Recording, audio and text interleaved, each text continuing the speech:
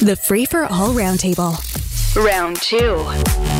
On round 2, let's say good morning to Sunira Chaudhri, employment lawyer at Workley Law. Robert Benzie is here, Queen's Park bureau chief of the Toronto Star. Richard Crouse, host of the podcast Last Call with Richard Crouse. Good morning, everybody. Let's start with the provincial mini budget, because we did have the finance minister on about a half an hour ago.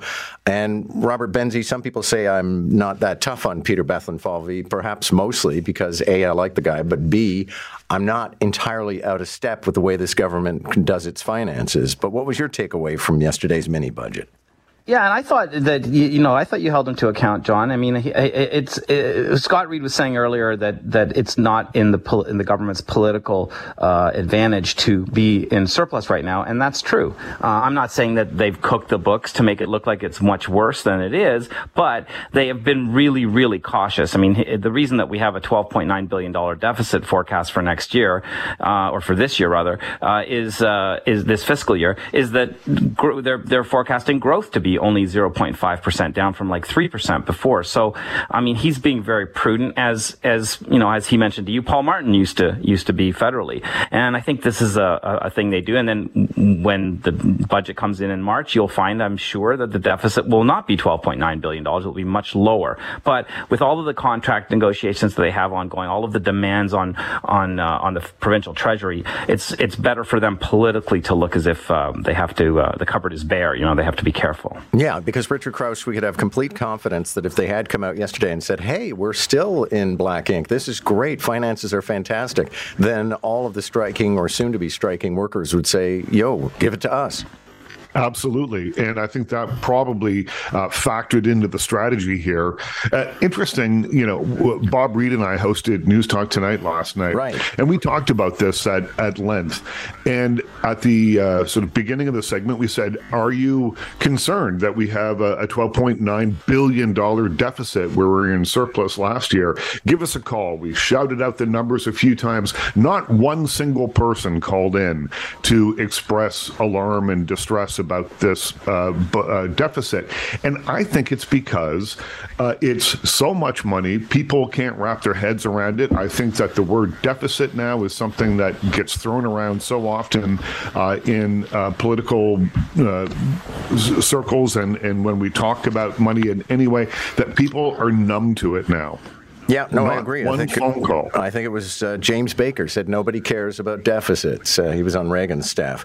Sunira, you can offer any comment or analysis you want, but one thing I did want to emphasize, and I don't know that the minister offered up a suitable response when I asked him about it, but there was nothing in this package for the City of Toronto.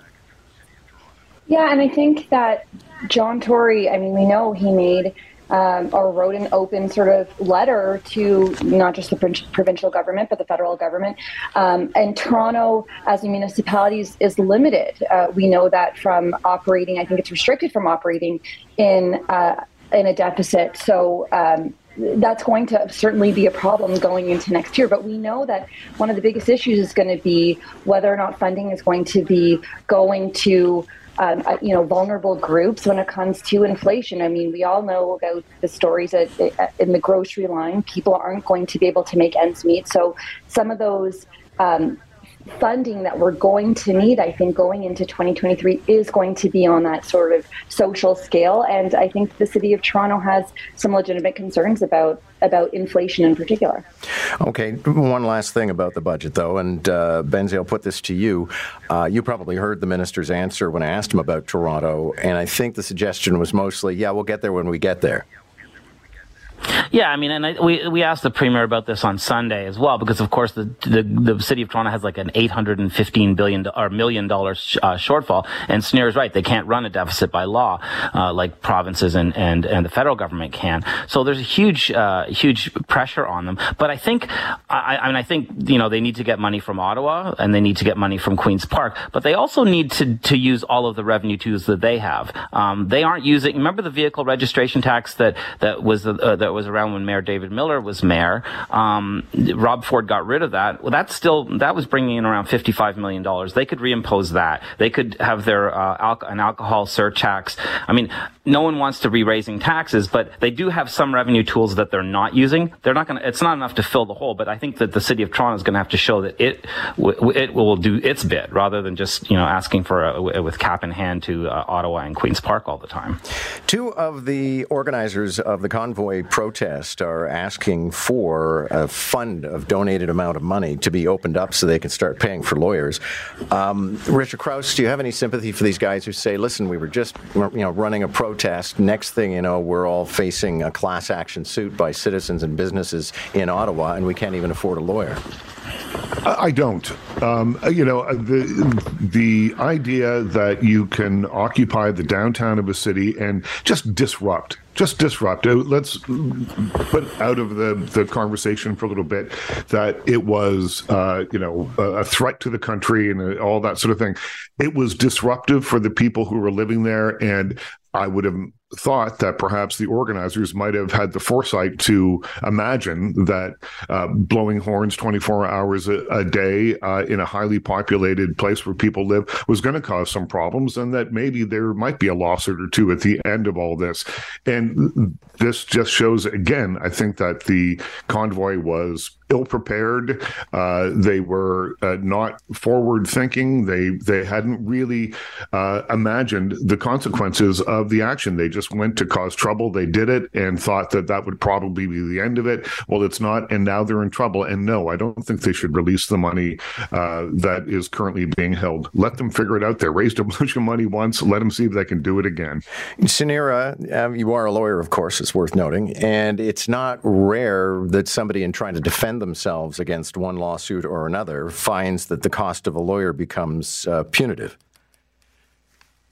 Of course, and usually you have one of two options as a defendant, which is you go self-represented, you seek some kind of aid from, whether it's a legal aid office. I mean, I worked for one, but it wouldn't, nobody there would represent a defendant of this class, or you don't defend and you just surrender yourself to the mercy of the court. You don't have a lot of options. But here, I think what we're seeing is, because there was a previous order for the unfreezing of $100,000 in court, that there is a precedent that these defendants are kind of hanging their hat on for the time being, and hoping that a similar court, a similar judge is going to go the same way.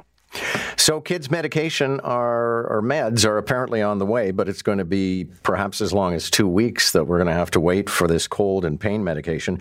Robert Benzie, is this government doing precisely what government is designed to do, or would we never have been in this trouble if government hadn't screwed it up the first time?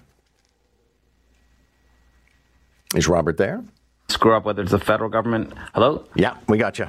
John, can you hear me? Yes. Hi. Yeah, I don't know if it's the federal government snafu or if it's a supply chain snafu.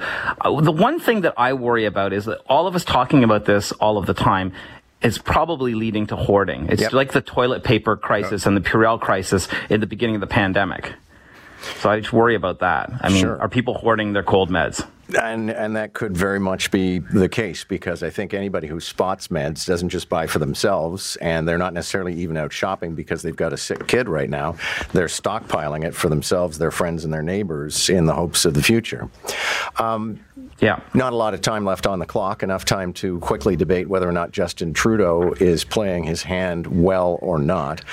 Richard Crouse, in this case, he was at this summit, and he is one of the only international leaders who did not get a meeting with the president of China. But that shouldn't come as much of a surprise. Last week, our foreign affairs minister effectively said it's time for Canada to turn away from China and start dealing with other people. Yeah, once you name China as a disruptive global power, I don't know 1 week. I don't think you can expect to be having tea and crumpets with them the next week at a foreign summit. I'm not surprised by this at all. The Chinese government is notoriously thin-skinned and very aware internationally of their place and status with world leaders. And Trudeau and his government has drawn a line in the sand, and I think that China has decided to stay on one side of it and distance themselves from Trudeau and anyone else that's at the summit right now. Sunira, a lot of other people will spin this as Justin Trudeau isn't a serious player on the international stage, so that's why China just didn't pay any attention to him. Well, we know that there's a history of China, of course, sort of penalizing any smaller country that might go along with an unfavorable sort of U.S. policy. Australia is an example of that. So this could be the snubbing that Canada's getting sort of this time around. But of course, we also know that the House of Commons is considering probing China's alleged interference with the 2019 election. So is this the right time, especially when that was announced, I think, within the last 24 hours, is this the right time for Trudeau to have that meeting? I mean, I will say as an aside, of course, given what's happening in the Ukraine, given what's happening in Iran right now, I think the social capital that someone like Trudeau has and that Canada has, like to maintain diplomacy, is at an all-time high given the geopolitical sort of friction that we're seeing. So it's unfortunate, I think, that he's not getting that meeting. Okay, and only seconds still on the board, but Robert Benzie, let's get your licks in. Do you think Trump announces he's running for president tonight?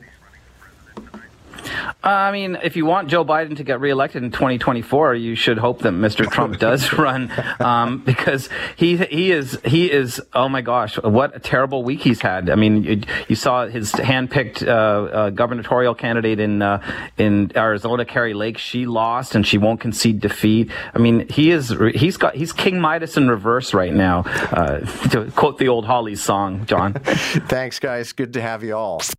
Catch the Round Table, Round 1 at 7:45, Round 2 at 8:45. Weekday mornings on More in the Morning. News Talk 1010 Toronto.